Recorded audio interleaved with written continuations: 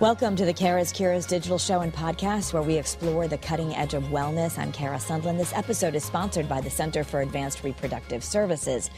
Well, certainly the holiday season can bring lots of beautiful moments with loved ones, but it can be a stressful time of the year as well. Dr. Laura Saunders is a child psychologist at the Institute of Living, and she's joining me to teach us the 7 ways to manage family expectations so we can have a little more peace during the holidays. Welcome, Doctor.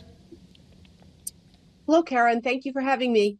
Yeah, let's start off with what you have said on many episodes, but I think sometimes we feel bad around this time of year because we feel different than what we see on TV at the Hallmark movie or the Instagram, and we know that there's a lot of strain sometimes, which becomes more apparent at the holidays. And you're saying, in fact, that's super normal. Yes. And I was listening to a podcast this morning. I like We Can Do Hard Things with Glennon Doyle. And she had a speaker on that really talked about disrupted families that have had some type of estrangement. And the statistic that the expert gave was 1 in 4 families have some type of estrangement. And so what happens during the holidays is that we see on social media and in Hallmark movies that all these families get along well, decorate their houses beautifully, love each other unconditionally. And so, as I just said, 1 in 4 families, that's clearly not the case. That's 25%. So I feel a lot of compassion and empathy about those families that this time of year look around and think everyone else is loving and kind towards each other. And I'm not connected to my brother, or I'm not connected to one of my parents, or, I've become estranged from one of my children, my adult children. And so this can be a really difficult time. And so sometimes we want to try to make an effort to bring people together, which I think can be okay. But it's really important to have some really good and realistic expectations. Yeah, well, just that statistic that you say 1 out of every 4 families has some sort of estrangement going on is sobering for people to realize that there's a lot of folks out there where it's not a Hallmark movie. But you say what we can do is, number 1, we have to adjust our attitude and have realistic expectations, especially if a relationship is strained. Yes, and it's not going to get healed in one holiday, but so it's having appropriate expectations for yourself and for what that connection will be. Because if you think about it, like a relationship is filled with many, many connections. And if you have a little bit more of a distant relationship with someone, with a family member, or even with a family friend, and you're looking to mend that, you can have a more realistic expectation about that connection. So you want to make a good connection, right? And many good connections is then what builds a stronger relationship. And I think what's also really important to talk about in terms of connection is that sometimes the strength in the relationship is in part the positive memories, but it's also the correction, that there's been a disruption and now we're correcting it. We're either apologizing or making amends in some way. But often the strength in a relationship, and this is very true for parent-child relationships, the strength in the relationship is about the reconnection. So what do you do if you're estranged from a family member and you think it's going to be stressful? Obviously, people who have been estranged for years, it might be different. But if there's an estrangement going on and you're hoping it doesn't last forever, but you don't know who's supposed to take the first step, what do you do? Well, I think, number 1, it's finding a sense of control over a situation. Means if it's something that you want or something that you desire, then step into it. Take that initiative, take that first step. That connection point, whether it's, and I think we look at the holidays as a lot of these connection points, or sometimes the new year too, right? I want to start off fresh. But you're not going to solve all the problems. And honestly, sometimes the connection is not about rehashing what went on. It's about building that connection and saying, I'm sorry about what happened in the past, but I really want to enjoy this dinner together, or, have a nice time at this coffee together, whatever you're doing. So for those initial interactions, I would keep off, very upsetting topics off limits and set boundaries when needed.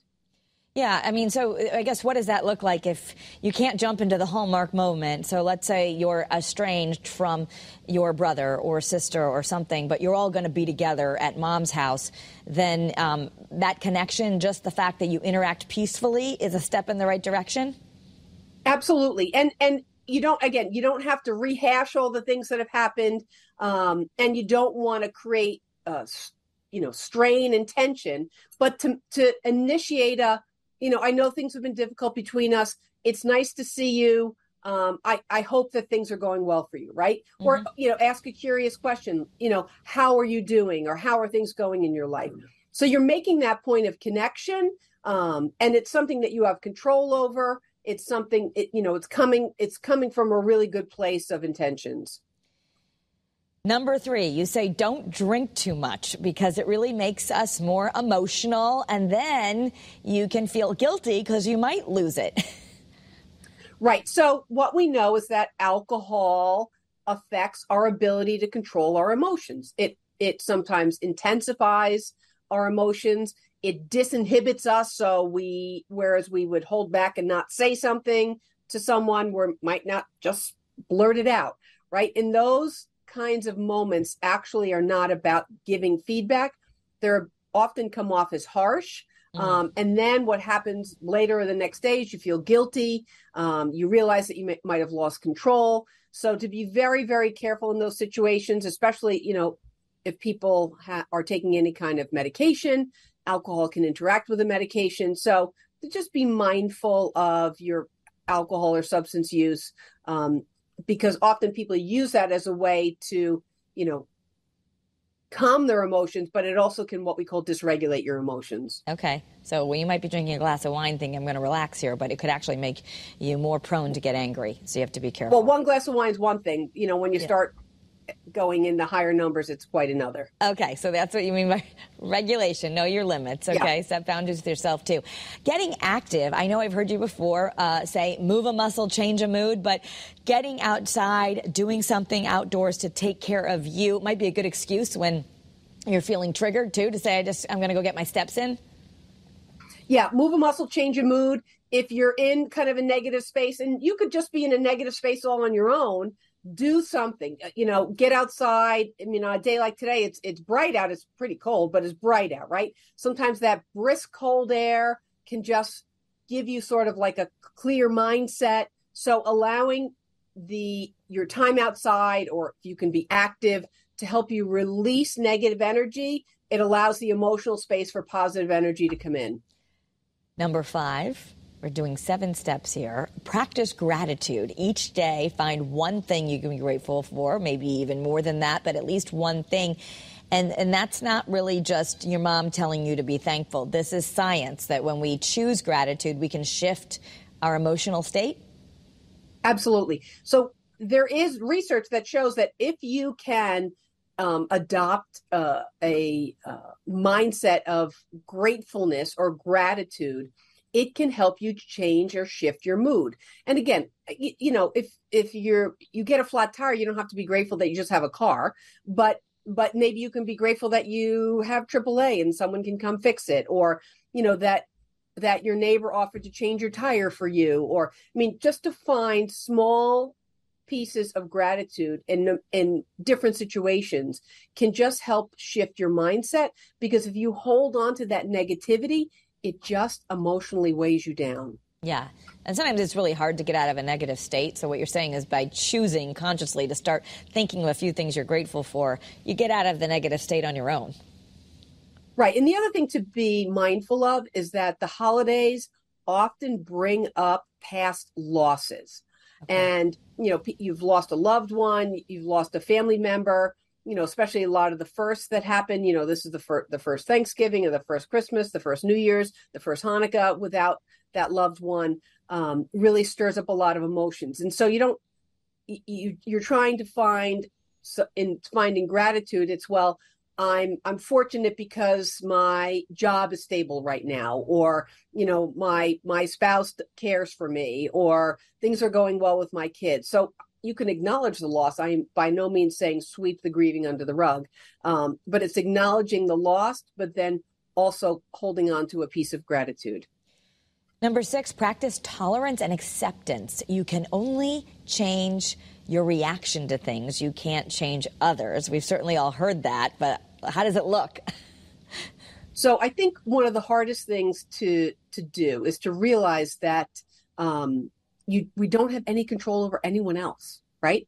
So this is something that I talk about all the time. The only thing that I have control over in any given situation is myself. I can, I might not be able to control a feeling that arises, but I can control how I manage that feeling. So if I feel anger in a situation, do I lash out or do I take a deep breath, turn away and walk outside and take some space before I come back in to react to it? So finding some sense of tolerance. There's all sorts of reasons that people react in ways that they do: substance use, mental illness, past trauma. There's all sorts of reasons. I don't know what the reasons are in a given situation, but allowing people to be who they are, but I also can take some control over what I accept or tolerate in a given situation. Okay. Finally, number 7, it's okay to say no. There are times when you just need to focus on your own family or your own needs. So back to the estrangement or a very difficult, if you just think you can't handle it, is it best to politely excuse yourself from that event and do something else? Say, I'd really love to see you, Sister A, but I'm going to set a different time to see you because Sister B is there. Right. And I think doing things that help you feel in control. And one of the good things to come out of COVID is I think there is actually a little bit more accentuation of estrangement, but also has been a better understanding of like mental health and setting boundaries, right? I don't have to put myself into a situation or expose myself to a situation where I will feel emotionally unsafe. That as an adult or as a young adult or as a parent or whatever your role or identity is, that you can take some steps to say no and to focus on your own needs. A lot of times people label that as selfish, but selfish is a judgment. I don't really like to use that word.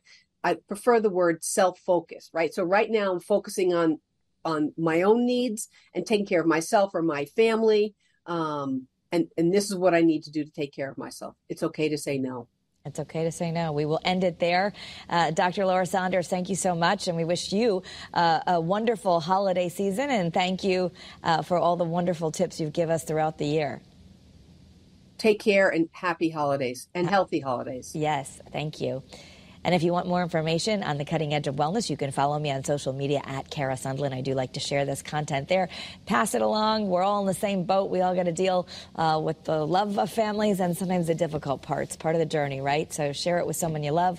And we'll see you back here on WFSB Plus. Have a great day, everyone, and be well.